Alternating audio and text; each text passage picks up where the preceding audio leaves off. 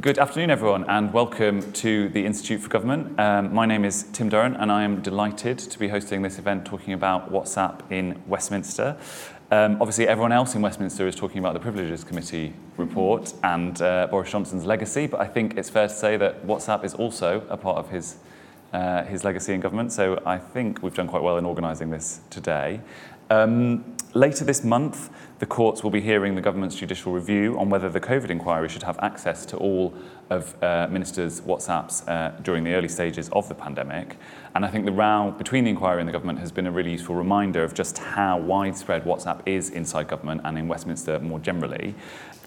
Groups of ministers use it, special advisors and civil servants. They use the app to ask each other questions, share information and relay decisions. And we know as well that MPs and journalists and lobbyists use it to keep in touch, to gossip and to argue their case.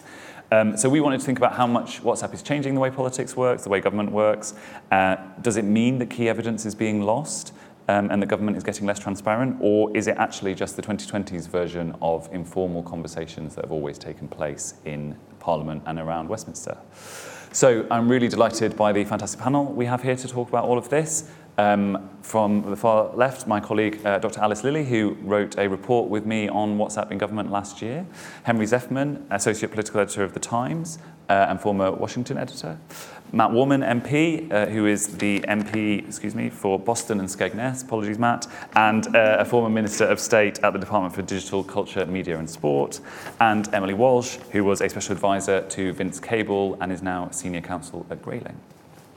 So in terms of how this is going to run, I'm going to ask all of my panellists some questions. We'll have a bit of a discussion between us, and then we'll have plenty of time for questions from the audience, both in the room and online. If you are watching online, please do send in questions on Slido. We will come to those shortly, and do add your name and organisation if you feel able to. We are also live tweeting from our IFG Events account using hashtag IFGWhatsApp, so if you want to join that conversation, please do. And just to make clear, this is all being broadcast live and it is very much on the record.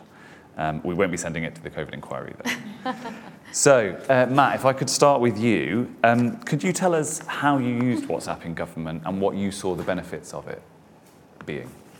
Yeah, so I think it's a really interesting topic, but ultimately I'm very much in the camp where of your sort of opening remarks of people who think that this is fundamentally just a tool that is a new version of an old, some would see it an old issue, some would just see it a necessary part of government. So, for instance, there is famous or infamous Conservative MPs WhatsApp group. There are a whole host of other smaller groups that different caucuses or within the party might use. In government, of course, actually what struck me, and going back through my messages from when I was in government, was that there was a small private office WhatsApp group that was very functional, was very sort of, when's this meeting, I'll be running late, all that kind of stuff. And there was very little, actually, direct communication between myself and senior civil servants. It was much more, I would like to talk to such and such a DD, let's set them up. And for instance, I was in a meeting back in DCMS yesterday with one of the directors who I worked really closely with. And I thought, I will send her a WhatsApp message saying, it was nice to see you sort of a couple of minutes ago. And I didn't have her number because everything went through the private office. So in a way, what struck me about the whole thing is that the way government has used it is, yes, of course, there are occasions when it is helpful, convenient, sensible to get in touch directly with people, but it is still fundamentally a very structured, formal thing that runs, in my experience, much more over email and on paper than perhaps it should. But the idea that sort of somehow emerged in the media that there was a sort of shadow government running on WhatsApp that usurped the sort of normal processes, I think that's a realistic interpretation of events, and is certainly not my experience. So I hate to be very boring on this, but I do think fundamentally WhatsApp has provided some new channels, if you can put it, or a new channel, but it hasn't done anything fundamentally different. One thing that I would add, though, is I don't think it's necessarily good for government for everyone to have to send messages to their private office or to their senior civil servants or whoever, while having one eye on, is this going to be on the front page of a newspaper? I think that there is a reason why the Freedom of Information Act preserves a space for policy conversations, and I think there is a risk that we end up losing some of the benefits of having a new tool. But of course, it requires people to behave responsibly individually, and I hope that my experience is something that is or commonplace, if not completely universal in government. Brilliant, thank you. That's a really helpful overview, and I think a lot to get into there. So we'll pick up on some of those themes in a bit, but I just want to turn to Emily now. So you were in government until 2015 during the coalition years. I think that was, WhatsApp was around, but perhaps before it got as big as it is now. What was the equivalent at the time, and do you kind of agree with what Matt was saying about there's always been these informal conversations and actually the formal business of government is done elsewhere? So to take the first part of your question to begin with, I think, so WhatsApp was created in 2009 and it was bought by Facebook in 2014. And I think that's quite notable because that's when it became free. And the free usage of it was quite significant, I think, in terms of its very quick adoption and the ability to make calls as well. It kind of took on very quickly. So it was really around in the last year or so that I was in government, and I sort of checked in with a couple of my former SPAD colleagues ahead of today, and none of us can really remember using this in any way in a professional manner. It was just starting to be something that we used in a more informal, friendly, sort of sociable thing, but it was definitely not something that I think any of us used as in the way that it's used today.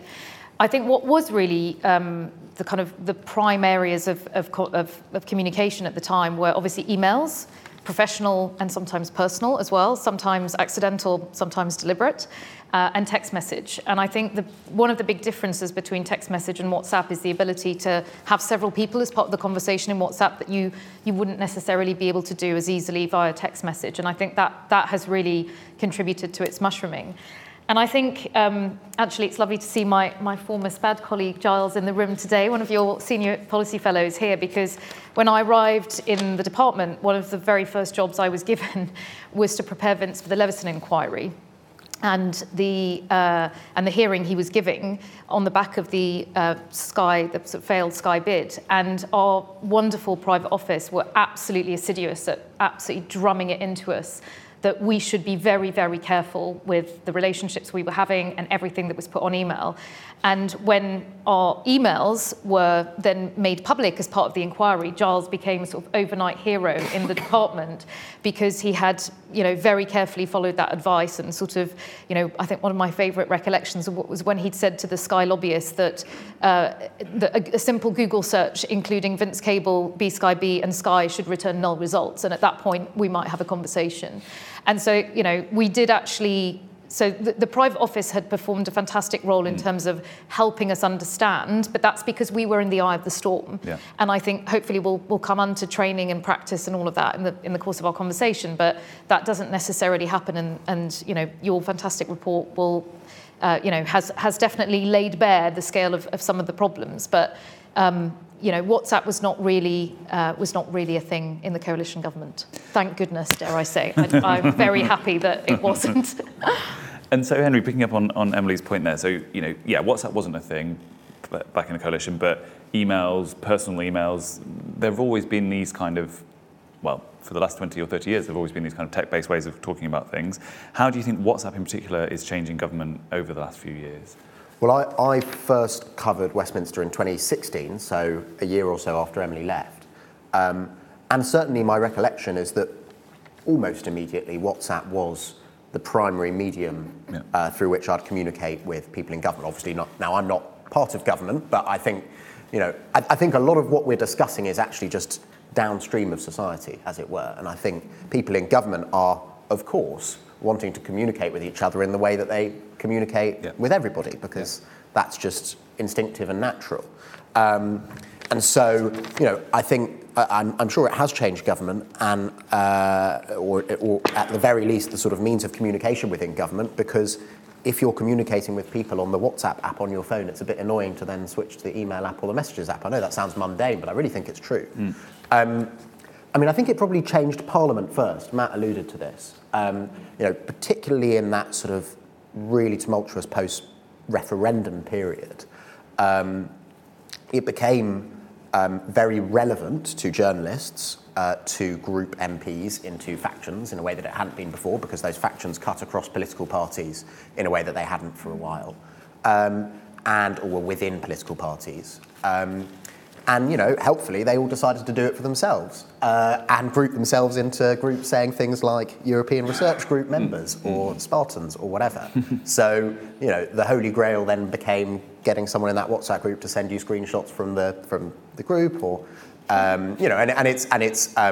it's might sound slightly childish, but actually that's a very good way of shining a bit of sunlight on a discussion that I'm sure would have previously happened in the tea room in a completely unminuted, unrecorded way. Couple of points that I think are very important here, though, with my journalist hat on. One is, though I think people do this because it's how they communicate, I don't think it's universal. As you mentioned, I covered the States for a bit. And for whatever reason, people in America, I don't just mean in government, people in America barely use WhatsApp. Right. And therefore, everybody I communicated with in government there, it would happen via email. And my understanding is that almost all the internal communications would happen via email, if not via some more secure, but nevertheless publicly recorded messaging app. And so, I don't believe that the record would show that the UK government's processes have been sort of sped up so much faster than America's that we therefore have a much better record of how to run things or whatever. Perhaps there's discussion to be had there. But I think it's interesting. Does that suggest that WhatsApp, while convenient, might not actually be essential to making government run faster, including during a pandemic, though obviously America's record during the pandemic is mixed. The other thing that I really think is relevant to this gets back to my point about this just being downstream of how we interact in society, is that, I don't know if some of you feel the same. I have colleagues who are only just a little bit younger than me who are very wary of using the phone. And I think, and I'm sure this is true in the civil service, and I'm sure this is therefore true in government more broadly, fewer workplace conversations, I'm told from my friends and people I know in all sorts of sectors and industries, happen on the phone now. People want to message instantly, be that GChat or Slack, which is very regularly used in the workplace. So I do think, it's not so much WhatsApp changing government, it's the immediacy of society and communications changing society, and government therefore for being part of that, I think is my long-winded answer to your question. No, I think it's a really important point, right? Because as you say, it's easy to focus attention on WhatsApp because it is so widespread in Westminster and people like talking about it, and there are always leaks and screenshots making their ways into the news, or indeed former secretaries of state handing over their entire WhatsApp history to a journalist, which is quite fun for those of us outside. But it's not the only thing, is it? Right. Yeah. Okay, so Alice, just to kind of reflect on our work on this. So we looked at this stuff last year. How does what we've just heard kind of compare with what we wrote about last year, and how do you think things have changed since we wrote our report? Yeah, so I think certainly a lot of the points that have already been made very much reflect what we said, which is always nice. I think we very much found quite early on that, as we've talked about, this is a kind of new manifestation of a much older issue. So there has always been informality in government decision making. The difference, though, with WhatsApp, as Henry picked up on, is that actually where these conversations might previously have taken place in kind of smoke-filled rooms or, the division lobbies in Parliament, and there was no written record of them whatsoever, actually now there is a written record, which poses a whole new set of questions about how that is captured and how it is used. I think as well, generally what we found, and so we went out and put FOI requests to different departments about what guidance do they have for ministers, officials, SPADs about how to use WhatsApp. And generally the picture we got, I think, was that there is quite a lot of inconsistency across government. And it seems to be the case that really the sort of use of WhatsApp has exploded so quickly, not just in government but in broader society as well, that sort of thinking and processes simply have not actually kept up with the speed at which these kinds of new technologies are being used. So while some departments already had guidance that they issued to new members of staff about how these things should be used, about how messages should be put into sort of permanent systems, other departments didn't have that. Some departments said, actually, we require you to use government phones for government business. Other departments didn't have that. And so there was a kind of real inconsistency. I think as well the final point that it's worth reflecting on is the fact that actually the use of WhatsApp, the storage of messages and all of the sort of ramifications for accountability and for transparency are actually already covered by existing legislation, by existing principles. It's not actually that there is a particular need for new legislation. It's more a case that the reality of how those principles should actually be applied is something that there needs to be a bit more consistency about. So earlier this year, we did see the government actually publish some new kind of updated guidance about the use of WhatsApp, which I think has been really kind of quite welcome. But at the same time, that is just guidance, and there is also a question about ensuring that that guidance is actually practically applied and enforced. And obviously the jury is still out on how that process is going. Yeah, absolutely. Okay, so I want to pick up some of the things that people have already raised. So Matt, you talked about when you were using WhatsApp in government, you weren't really using it for sort of actual kind of substantive conversations with senior civil servants. It was more the kind of practical side of things. Do you think, because some of the releases we have seen suggest that at least during the pandemic, which obviously was a kind of particularly difficult circumstance, there were more substantive kind of policy conversations happening in these WhatsApp groups, that the Prime Minister at the time and his senior advisors were part of. Do you think there are risks of those, or do you think there are problems of those meatier discussions happening on WhatsApp as opposed to other forums, whether it's email or written advice or meetings? I think yes is the short answer. My experience of most of my time in government was during the pandemic. It was very sort of, can we jump on a Zoom or a Google Meet, as DCMS insisted on using, to talk about stuff rather than doing substantive things over WhatsApp. But clearly there were some exceptions to that, and clearly there were some people at a much higher level than I was that were obviously having to deal with much more rapid things in much more sort of emergency circumstances. So I think that we need to sort of separate, if you like, what are the things that government did in extremis when sometimes that was the only option, because obviously people might have been isolating, people would have been in different locations, all of that decision still needed to be made, from what's the sort of broader pattern that is outside those extreme situations of the pandemic. And I think, if anything, where the two come together is simply that the pendulum swung somewhat too far in some places, and the reaction has rightly been to say, okay, what is the right place for a technology that emerged before there were guidelines and all of that, as Alice sort of said.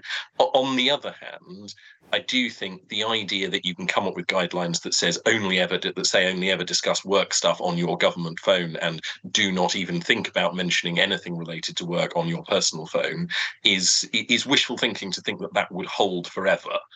Because obviously journalists would not message you on the phone that they think is going to get potentially it might emerge into the light of day. So I just think people have to be practical about what that guidance looks like, and ultimately it comes down to individual behaviour. Sort of focusing on the technology is to miss the point. Is if people want to find ways round, there are endless technological ways of doing it. That doesn't make it acceptable to do so in the end.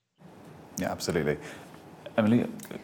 Yes, there's a lot there to unpack. I mean, 3 points really. The first one, picking up on something that Alice said, is around the access to information. I think what you were saying about messages being stored, etc., and totally agree. I don't think we need any new legislation. What we need is better guidance, better use from it, and potentially better technology. And I'll come on to that. But I think in terms of access to information, I mean, my experience in government of the ability of the government's infrastructure to be able to store, access, recall was not exact. I mean, I'm sure it's been a while since I've left. I'm sure there've been some upgrades, but I saw it even through FOI requests that came through where I would look at the information that had been pulled through by civil servants and thinking, really, is this it? I just don't think government is not equipped in the way that big tech companies are with state-of-the-art technology, because it's all down to money and where we spend our public funds. So the other thing also, I think, is about security.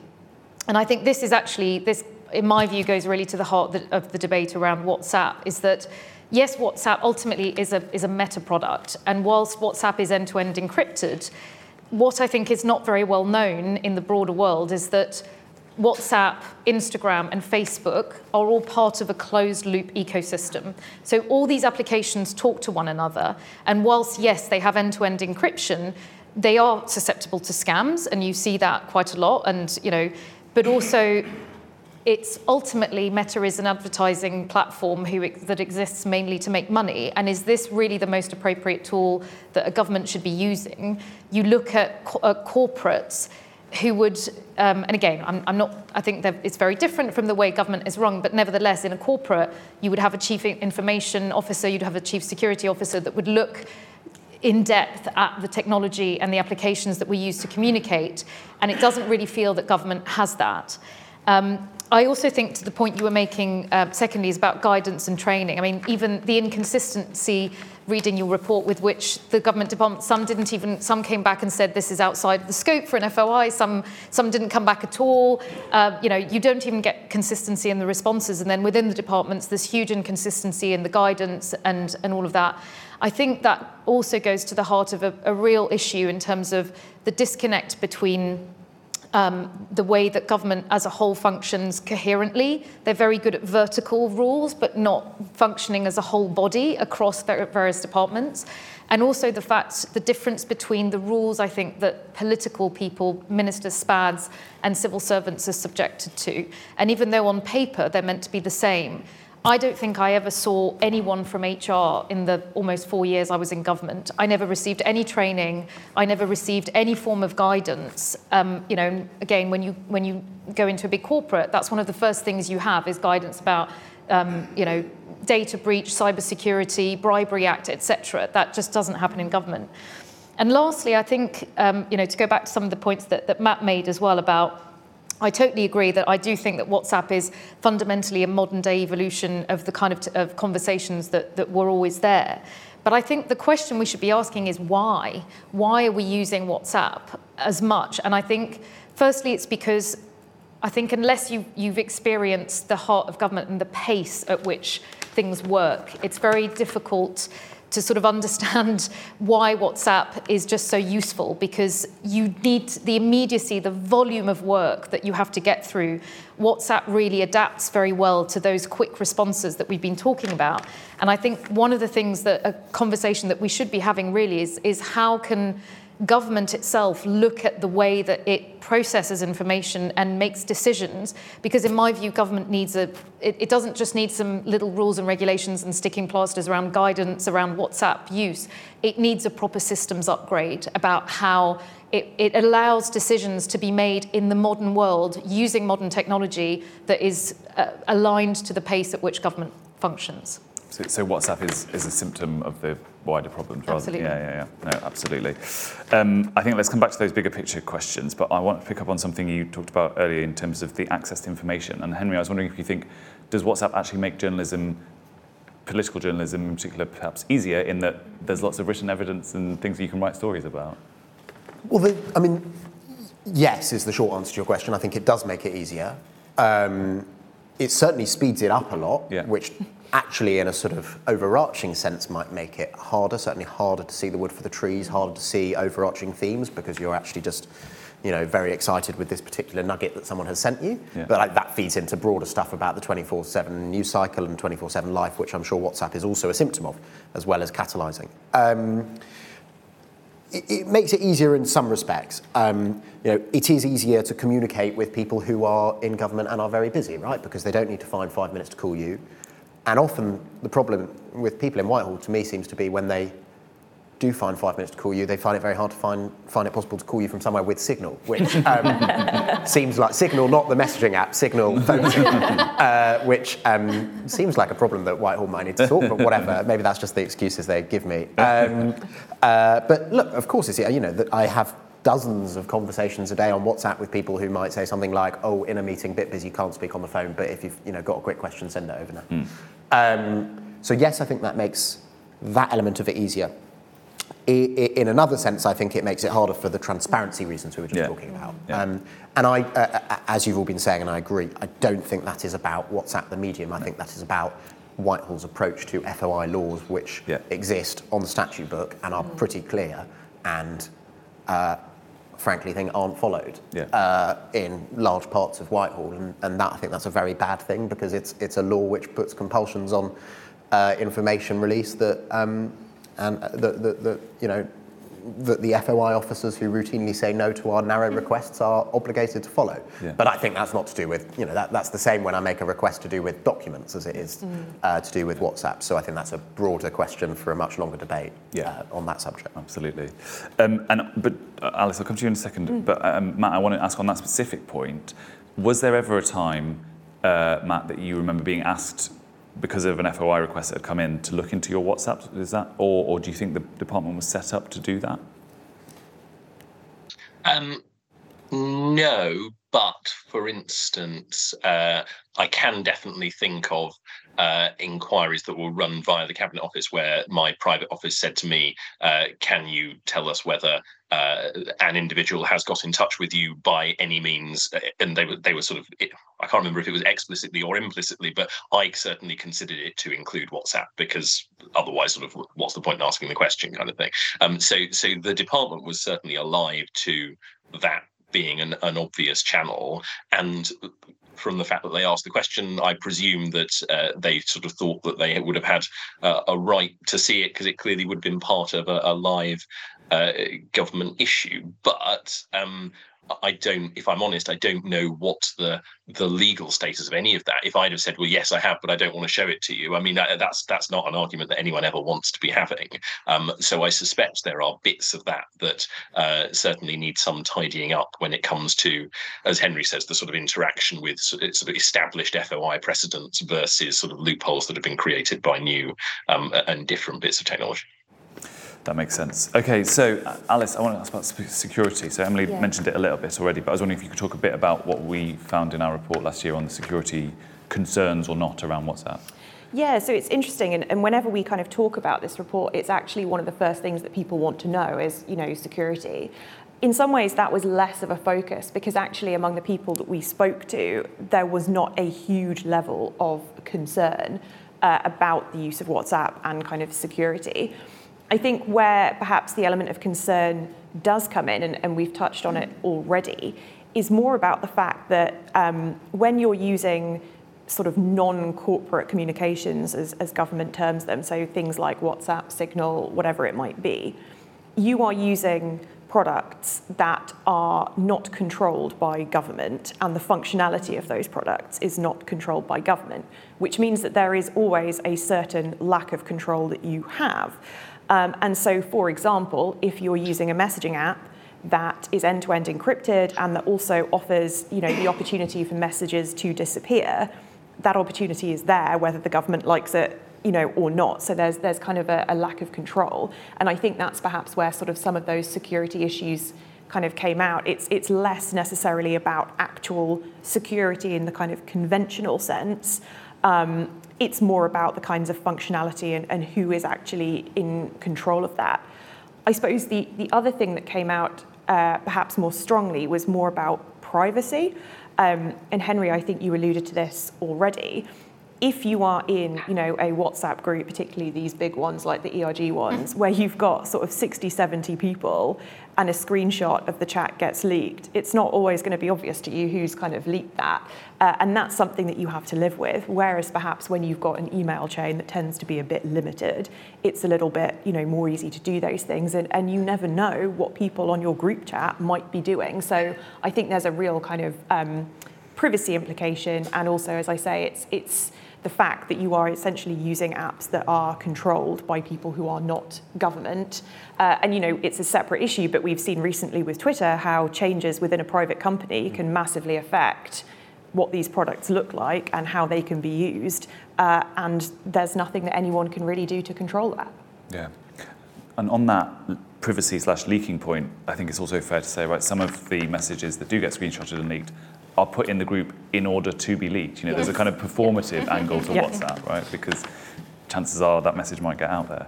Okay, I want to open it up to audience questions. So we have a roving mic, and for those in the room, I will take questions in a batch of 3, perhaps, if there are any questions. So, gentleman here, and people online, we will have a look at questions.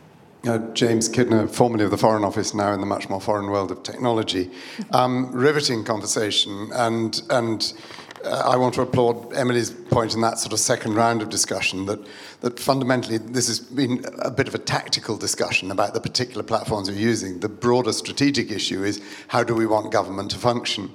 And I'm struck, having been in government, the frustrations that everyone wants good policy making, and in most languages around the world, policy making and politics is the same word. We acknowledge there's a difference in this country, but there isn't in many cultures.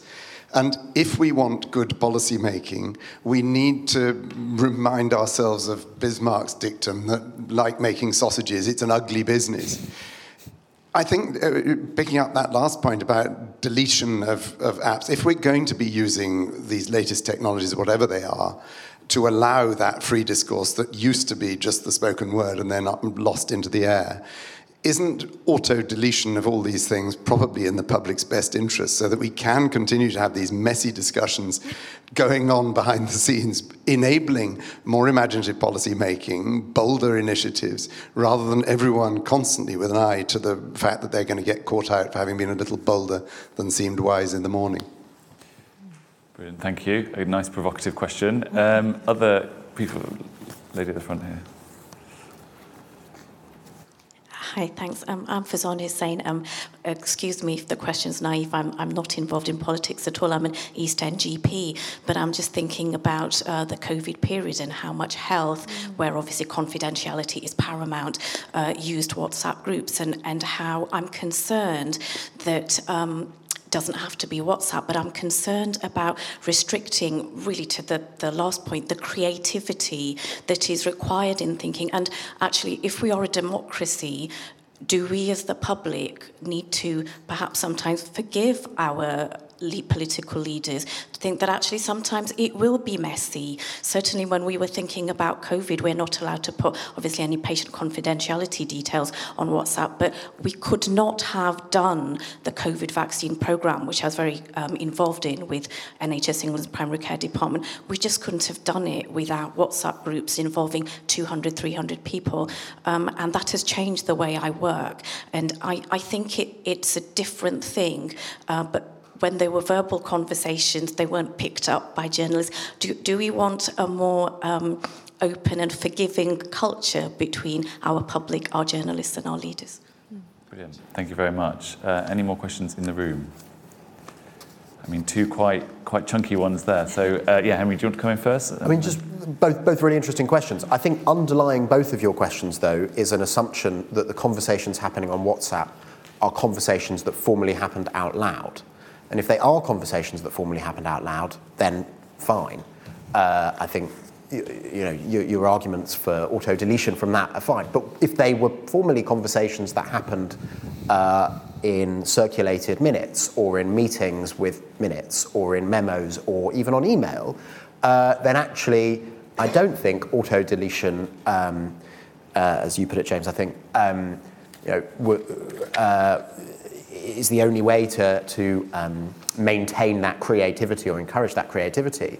And we've mentioned the Freedom of Information Act a bit. Another piece of legislation is the Public Records Act, which requires that policy-making conversations are retained, and not just for freedom of information, but for ultimate release to the public in 30 years' time.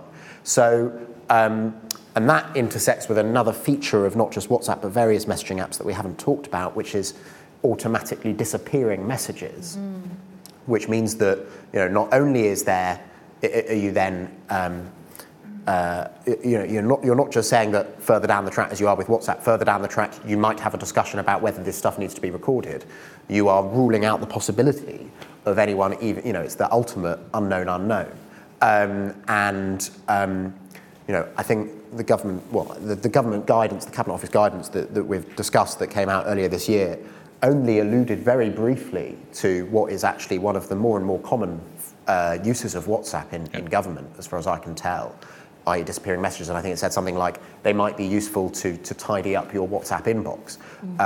I'm pretty sure that's not why so many ministers that I message have disappearing messages turned on, to be frank. And I think they probably need some firmer guidance, if not instructions, on how that feature's use might intersect with the various legislative requirements upon them. Absolutely. Matt, do you think we need to be more forgiving of our political leaders? Always, surely. No, I think, look, to be serious, I think there is a fundamental question that Henry alludes to, is if WhatsApp has changed the conversation fundamentally, if it's allowing different conclusions to be reached in a way that eludes good, well-intended legislation, reserved records or whatever, then that's obviously a very different question. I'm not sure I see a lot of evidence that it is, if I'm honest. I think it is definitely the case that those conversations that used to happen in corridors now to some extent happen on WhatsApp. It is definitely the case that from my own perspective, the One Nation Caucus with its WhatsApp group of 96 members and all that, which I think is the biggest in the party, but that's just an aside, is, I think, to that sort of thing, it was very hard to have a sort of constant ongoing conversation with 96 people all in the same room. That is different, but actually 99% of the time it reaches a conclusion of we will discuss this at our next meeting, because it hasn't yet usurped that kind of stuff. Just on the privacy point, by the way, my wife's doctor, she spent a lot of time training in hospital wards, that sort of thing.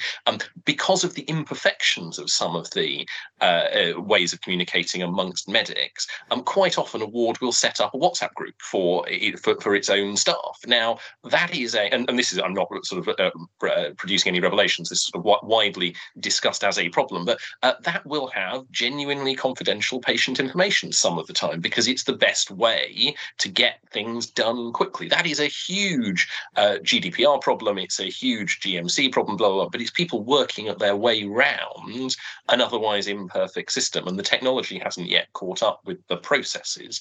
I think in some ways there are obviously big pressing problems in government thanks to WhatsApp, but there are some much bigger, much more real problems in other sectors as well, and we shouldn't ignore those. And I suppose that comes back to the point that we shouldn't imagine that government's use of WhatsApp is in any sense that different from a whole load of other what you might think of as regulated sectors.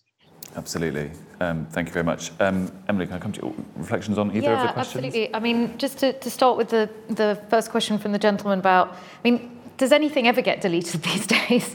No, when I came into government, one of the very first things I did was commit Facebook suicide, because there were just too many compromising pictures of my pre-SPAD life, and I thought I never, being a woman Liberal Democrat, I was a clear target for the Mail on Sunday, and you should never be this story as a SPAD. So, and still now, 8-10 years on, I still keep getting messages from Facebook telling me that I've got a friend request or whatever, even though I'm pretty sure I've deactivated that account. So I'm not sure whether anything really ever is deleted these days. But I think that the key point is also about training, because you were talking about the sort of hubris of that exists in politics, and actually I think for some of it it's very, if you've experienced it, you understand, you are really sort of caught up in this sort of whirlwind of sort of power and the immediacy of taking decisions. And so it's very easy to forget some of these things, like, oh, well, I'm not going to put this on email because it could leak. You're just sort of caught up in the immediacy of things. And I think that's why, to go back to my point earlier around Leveson, is that the context, if you have been in a department where something like this has happened, that really does serve as a precedent that gives you a sort of sense of foreboding, and you're perhaps, I'd suggest, a bit more likely not to do that. But I do think, in addition to the message, the messenger is really important. And we were talking in the green room before this that I think one of the things that that really stood out to me was having not necessarily had any sort of training, as I mentioned, about any of these sort of formalities in government. But whenever we visited a foreign government, particularly one that had high counter-espionage risks, we were always briefed by the security services. And I can assure you, we took that briefing very, very seriously. It was quite exciting, actually, as well. And so actually, if you were, I think the messenger of these guidelines matters as much as the message. And it also, just to give you a little anecdote, that halfway through the coalition, you may remember the WikiLeaks that had happened. And Vince took it upon himself to praise The Guardian for their bravery in reporting the WikiLeaks that were disclosing huge state secrets, international security secrets. And I was pulled aside by a security official who I thought was actually somebody very different working in the department, who said to me, look, you need to stop Vince saying this because this is actually putting our security at risk. And, again, the messenger had a real impact. So I do think we need to look at also who delivers some of this advice for political and official civil servants. Absolutely. Alice, do you have any sort of other reflections on the comments? I think, something I was going to add, and something which I think came across in both questions. Yes, this idea of actually ensuring that there is still some space for kind of creativity in decision making, that there is still some space for, as you kind of talked about it, the messiness. Those things I think are important. And I think what's perhaps useful then is to think about this in terms of the different types of messages and the different ways in which WhatsApp is used. And certainly our research found that obviously, a chat between ministers, SPADs and officials, it could theoretically move from somebody saying, oh, I'm really sorry, I'm late for this meeting, to I'm having childcare issues, to actually making a kind of substantive decision. And obviously not all of those things are necessarily in the kind of public interest in the future. I think for us, that's where we kind of very much came down on the side of actually, if there are substantive decisions that are being made on government business, WhatsApp is not an ideal forum for those things, but also it is really important that those things are preserved, because ultimately we all need to be able to trace how decisions have actually been made, what evidence has fed through into those things, who was involved in those decisions, what they were kind of thinking about. So it is one of the challenges, I think, with WhatsApp and other platforms like this, is the fact that those kinds of conversations can blur, between people even potentially having a bit of a joke on a group where they are also kind of making decisions. And I think for us, that was where actually ensuring that there is some kind of gap between those two things and how those two things are treated and how those records are stored is really important. Although for some of the reasons that Matt set out earlier, there is always going to be a bit of a blur and a bit of an overlap. You're never going to, perfectly be able to say you can only use your government phone for government business and your personal phone for everything else. Things will always bleed between the two. But at least starting with that approach, I think, is the right way forward. Yeah, absolutely.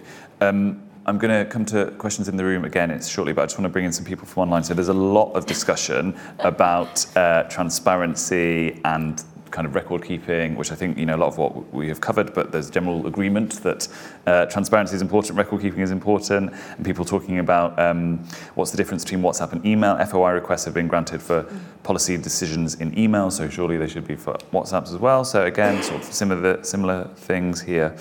I think perhaps one of the most interesting questions is from, and apologies, I'm probably going to pronounce this wrong, but so Dr. Lungile Perfetzile, sorry again, but they are saying, if WhatsApp is used extensively as it is, how can government get hold of the information that leaves with users who leave the service, leave government?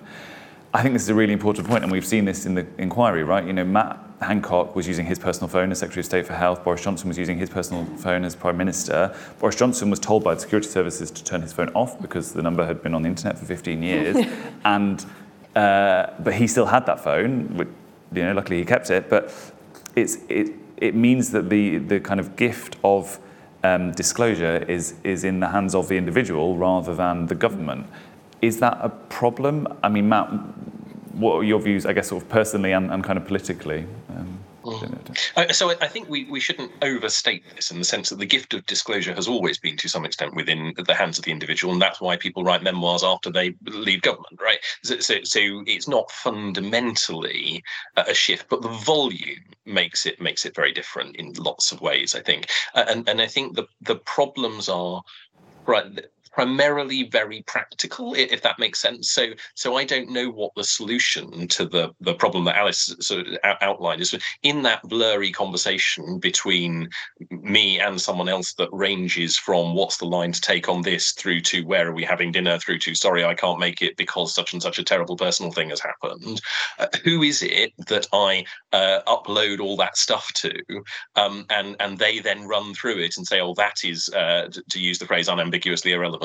And that bit is definitely something that should form a part of some kind of archive. I think there isn't obviously a way of triaging that. What I do think is that some people have suggested that there might be a technology solution to this, if you see what I mean, which is a sort of, if everything is uploaded into a metaphorical black box and is searchable but not browsable, is that a decent halfway house?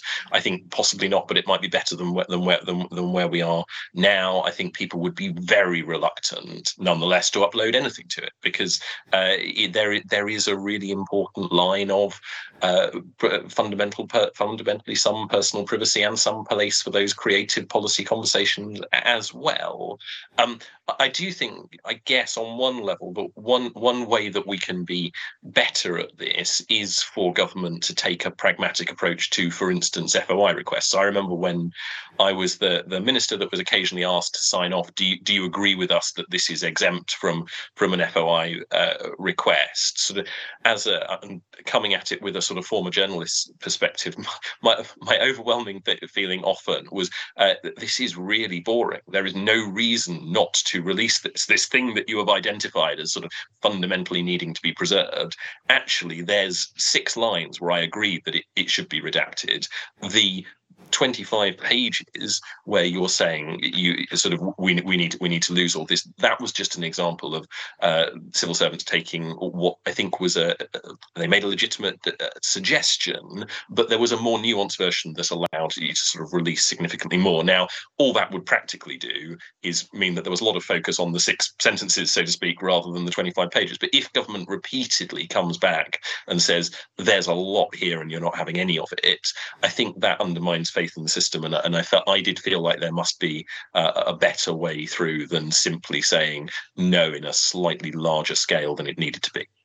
Brilliant. Emily, what about when you left government? Do you remember having any kind of debrief on the information you've taken with you? Or no, absolutely nothing.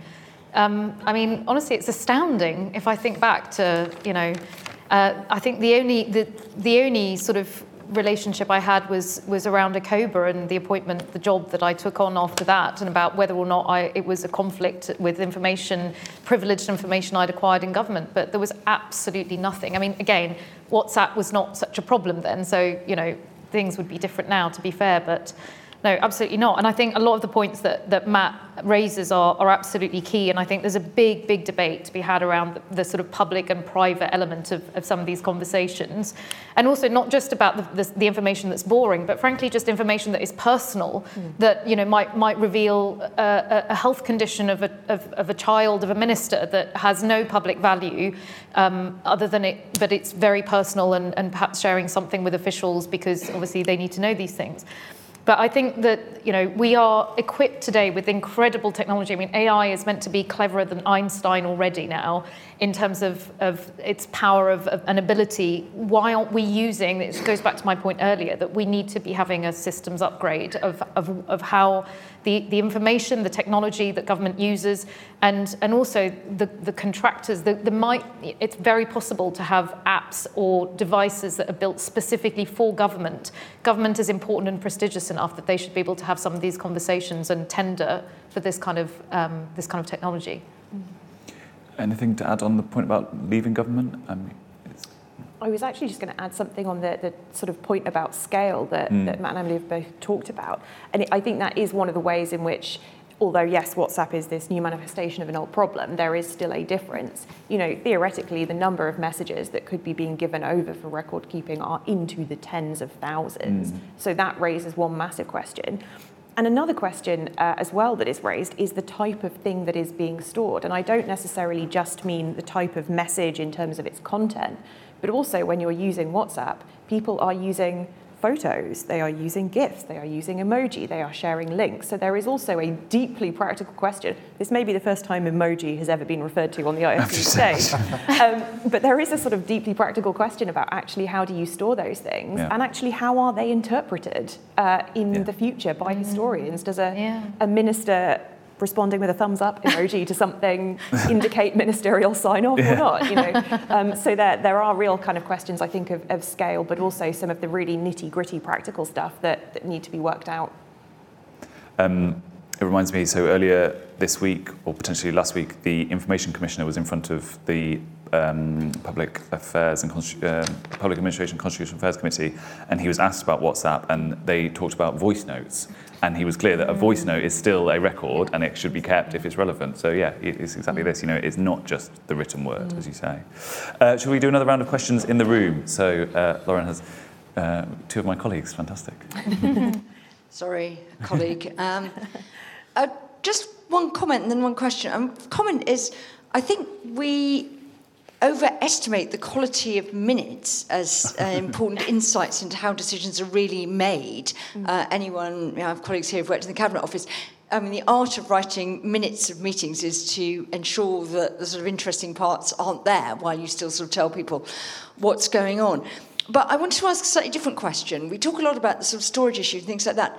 But do we think that use of WhatsApp is changing the way in which government decisions are made themselves? Is it leading, and maybe some of the stuff from the COVID inquiry is suggesting, to a more casual approach to decision-making than we had before, which in some ways is more important for quality of government than whether in 25 years' time we can bounce into some archive and read inappropriate messaging? Thank you, Jill. And Giles. Thank you.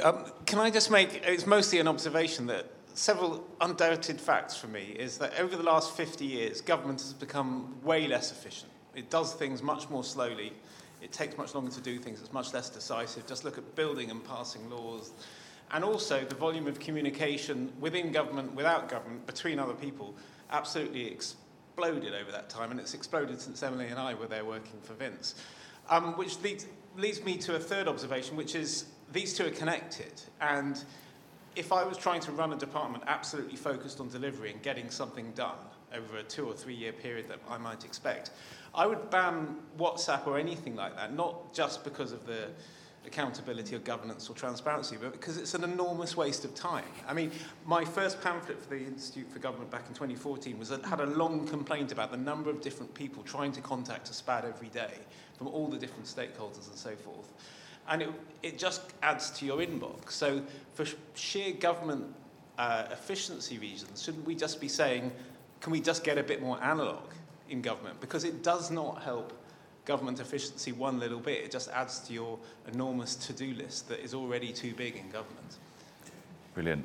Another provocative question, which I like. Any more questions in the room? Go on, please.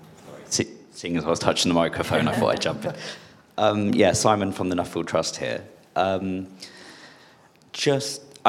Henry's point about sort of communications evolving naturally and actually people using WhatsApp downstream, if you like, or in wider society, it seems that actually it may be more efficient for government to embrace these sort of moves rather than fight against them. And then linking onto your point, Emily, about AI, actually internally as a communications team where I work, we've been talking about how actually we might embrace GPT, as this is something that's clearly growing, it's something that's going to be used. So I wondered, in terms of government using that tool, can you see the parallels with how quickly WhatsApp sort of mushroomed, and what lessons can we learn from that for the adoption, most likely adoption of using these kind of tools in government as well? Brilliant, thank you very much. Lots of really interesting ones there. I wonder, Matt, if I could ask you first about, do you think WhatsApp is actually changing the way decisions are made? Jill's question about, does it lead to a different process now? Yeah, I think there is a temptation to just sort of think that faster is better, and instant messaging is like the clue is in the name kind of thing, and it sort of I suspect in some ways promotes a sense that instant decision making is also a reasonable expectation. I think on the other hand, ultimately that just comes down to the judgment of the people involved, right? That it is obvious that a decision you've taken instantly without looking at all the facts and all of that is not necessarily going to be the best one. I think on that point, which does relate to that point of government has slowed down. I'm not sure I'd completely agree that government has slowed down. I think government has become infinitely more committed, governments of all colours, to trying to take into account a huge amount of greater information, the impact assessment of a policy, or all of that stuff. So you're doing much more in terms of the research before you make the decision. I think it's notable that at the other end of the spectrum, you have the Facebook go fast, break things model, and government has to operate somewhere in the middle. Just on the final point of AI, by the way, I think AI is being used in tons of parts of government already. The important bit about it there, I think, is transparency. It's obviously a very different technology from simply new messaging apps. But what I think you do have to do is understand where it is being used, how it is being used, and not allow it to insidiously creep in a way just because it's a quicker workaround for people to get on with stuff. We've already seen lawyers getting in trouble with judges for having ChatGPT write their entire argument, and it turned out to be pretty ropey. I'm sure that no civil servant would be daft enough to think they could shorten their working day by using ChatGPT. Brilliant. Thank you. Alice, what are your thoughts? I mean, on any of the questions, but I wonder particularly about Giles's. Do you think government should get more paper-based again? I was thinking as you were saying that about the horrific number of WhatsApps I have that I've never replied to. I think it's a tricky one, and I think this starts to touch on Jill's question as well. Clearly, there are, I think, some efficiencies that you can have with WhatsApp. If you are, somebody we spoke to was saying they found it incredibly useful if they were struggling to get a document signed off within another department, that they could just text somebody in that department and be like, could you please just sign this document off? And actually, there can be practical applications that can speed things up. But I do agree that there is a balancing act between the fact that policymakers have huge competing demands on their time, and when you're trying to, reply to emails, look at your Twitter account, check your WhatsApps, take calls, all of the rest of it, that can have very clear implications for how things get done. On a sort of related note, and this is a response to Jill's point, in terms of the quality of decision making, I think there's a sort of couple of issues. The first is that often when you're using WhatsApp, it inherently feels like a slightly more informal thing just because of the nature of how you're doing that. So there is a question about how that affects the kind of mentality of decisions that are being made. And there are also, again, a number of practical issues. If you are trying to make substantive decisions on WhatsApp, actually what you need are, charts or detailed data tables or graphics, or you're trying to kind of open a PDF and look in detail at it. That is just a lot harder on WhatsApp than it might be through sort of email or other means. And the other thing as well is that there is a real risk that you end up with multiple competing group chats who are all trying to make the same decision, but not everybody is in every single one of them. And so actually trying to trace things through can be really difficult and can not be a particularly efficient use of everybody's time. So I think it's very much a case of there are some real practical benefits that can come out of these systems. Ultimately, that is why they are so widely used. It's for the same reasons that all the rest of them use them in our daily lives. But they do have these kind of very practical implications that, if they are not used correctly, could very much affect the quality of decision making and of policy making. Brilliant, thank you. Henry, I wanted to ask if you've got any reflections, but particularly I thought on Simon's question perhaps about sort of, how good is government at adapting to new technology in general? And do you agree with Matt that we won't see civil servants or maybe PMQs by ChatGPT anytime soon? The answer to how good government is adapting to new tech is I don't really know because I don't work in government, but probably better than newspapers. So I shouldn't criticise. PMQs by ChatGPT, I really hope not. Bad enough as it is. Just on Jill's point, though, which I think is an excellent question, on whether the use of WhatsApp has changed how decisions are being made. I was chatting to someone in the week that this all sort of became an issue during the COVID inquiry spat, and they were saying to me, they were pointing out to me that COVID hit just after a period of real political turmoil, and so as a result, actually, a lot of the ministers, either at the start of the pandemic or sort of deeper into the pandemic, were pretty new to government. Mm-hmm. And certainly a lot of politicians who are now entering government, but who were fresh politicians, 2019 intake for much of the pandemic, were very new to politics. And so actually, you do end up with this sort of coincidence of a pandemic forcing a lot of communications to happen on WhatsApp in a way that they wouldn't previously have done within government and within politics more generally. And then a load of people having their first experience of government and politics and thinking, oh, right, so this is how it's done. So, Rishi Sunak, for example, and I'm not saying he does lots of work on WhatsApp, actually, by the sounds of things, he's less like this than some other ministers, but almost his entire, he became a full member of the cabinet about 3 weeks before the pandemic hit. When it comes to Whitehall, someone else pointed out to me, you can see from the download of Matt Hancock's WhatsApps to the Telegraph, you never see Mark Sedwill in them.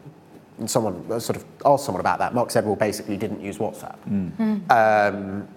But Simon Case, of whom we hear rather a lot more than Mark Sedwill for all sorts of reasons, seemed to WhatsApp quite enthusiastically and arguably slightly rashly in quite a few ways. So again, there's that sort of thing about not to make everything about personality, but actually, there's a lot of learnt behaviours during a period of, the pandemic was actually quite long, or long enough to entrench certain habits. So I suspect that Jill's right, that it has changed various aspects of government communication, and if not more generally, how therefore decisions are made. Brilliant, thank you. I'm where we are at time, so I'm going to give Emily the last word. I mean, any reflections on any of the above? I think particularly Giles's question perhaps about, has government become even less effective? You obviously now, you work with government still from outside. How do you think that has panned out over the last few years? I mean, I'm afraid to say I would have to disagree with my learned former colleague that I wouldn't ban WhatsApp. I think, WhatsApp is a reflection of the speed of communication that is needed, it doesn't have to be WhatsApp in particular. It just needs to be a technology platform that enables us to have conversations. Now, obviously, we're having many conversations across Teams. Teams is we've not talked about that, but that's very popular in government. And yes, we're all besieged with different technology platforms, so perhaps there's a role for an aggregator down the line. But I think I would say a couple of final remarks would be that I think ChatGPT, completely understand and agree with the warnings. I mean, the first time I used it for an event I was putting together, it threw up 2 people that it suggested I invite that were dead. So I look at ChatGPT as a sort of really genius but fundamentally ignorant intern, that you ask them to do the work, but you would never consider putting that work forward without really sense checking it yourself.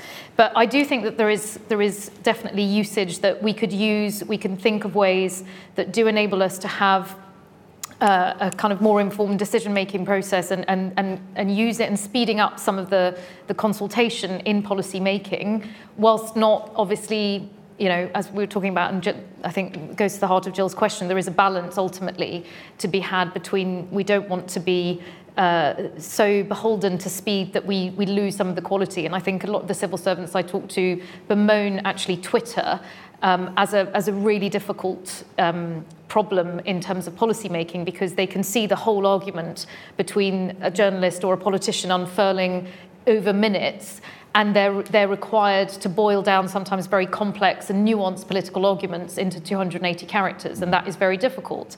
And I think, so there is a balance between the two, but I do think that government is slow, and I do think that it certainly used to be a frustration of mine that, when you're on the clock, because you've got a term to do what you need to do as an elected politician and the advisors that support them, there is a sense of urgency about, elected representatives that perhaps isn't always with officials. And so that may play into the lack of and desire not to adopt new technology because it means changing their ways, etc. Brilliant, thank you. Well, I feel we could have kept talking for a long time, but we are on the clock as well. So I will stop it there. Thank you everyone for joining us. Thank you for your questions, both in the room and online. You can watch this back and listen to it back on our website shortly. And I will just close by asking you to thank the panel. Thank you very much.